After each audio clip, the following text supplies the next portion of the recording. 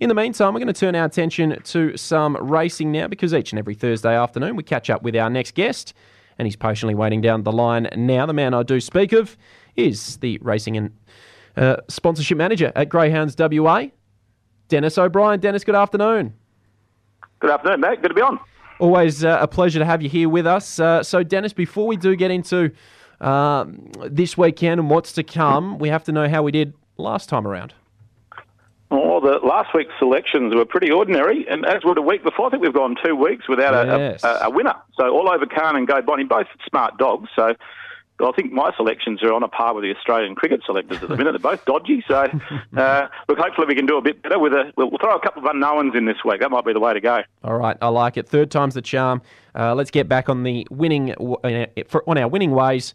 All right. So firstly, what have you got for us for Friday in Mandurah? Yeah, we're going race 2, number 7, a greyhound. It's only had the one start, so greyhound's name is Mrs. Nelson. So, look, in the care of Paul Stewart. Paul Stewart, of course, one of our leading trainers, and he doesn't have many slow dogs in his kennels. He normally has only 20 dogs that he trains, and they're all usually pretty smart. So for this youngster to get in his kennels, she must have some ability. So, look, she was a winner last week in 22.82, so that's a nice run for a young dog. And by the looks of it, she's got some nice early pace. So, look, I think she's worth following as she goes up through the grades. This is a novice on Friday night, so for greyhounds that are just out of maiden class and are young. So I think she'll be one worth following. So race 2, number 7, Mrs. Nelson. That's race 2, number 7, Mrs. Nelson for Friday in Mandurah. What about for Saturday in Cannington? Yeah, a greyhound that I have selected once before, a greyhound by the name of Fortified Mac. Look, he won for us when we selected him over 500.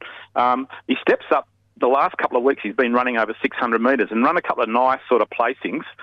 So look, Saturday night's field's not overly strong. He's got box 1 and he loves to go to the rail. So race 2, number 1, Fortified Mac.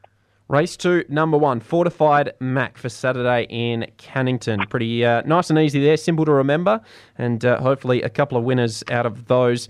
Dennis, before I do let you go, what's the latest going on over at Greyhounds WA? Yeah, some nice heats of the Puppy Classic happening on Saturday night at Cannington. So Puppy Classic, really nice race for young dogs.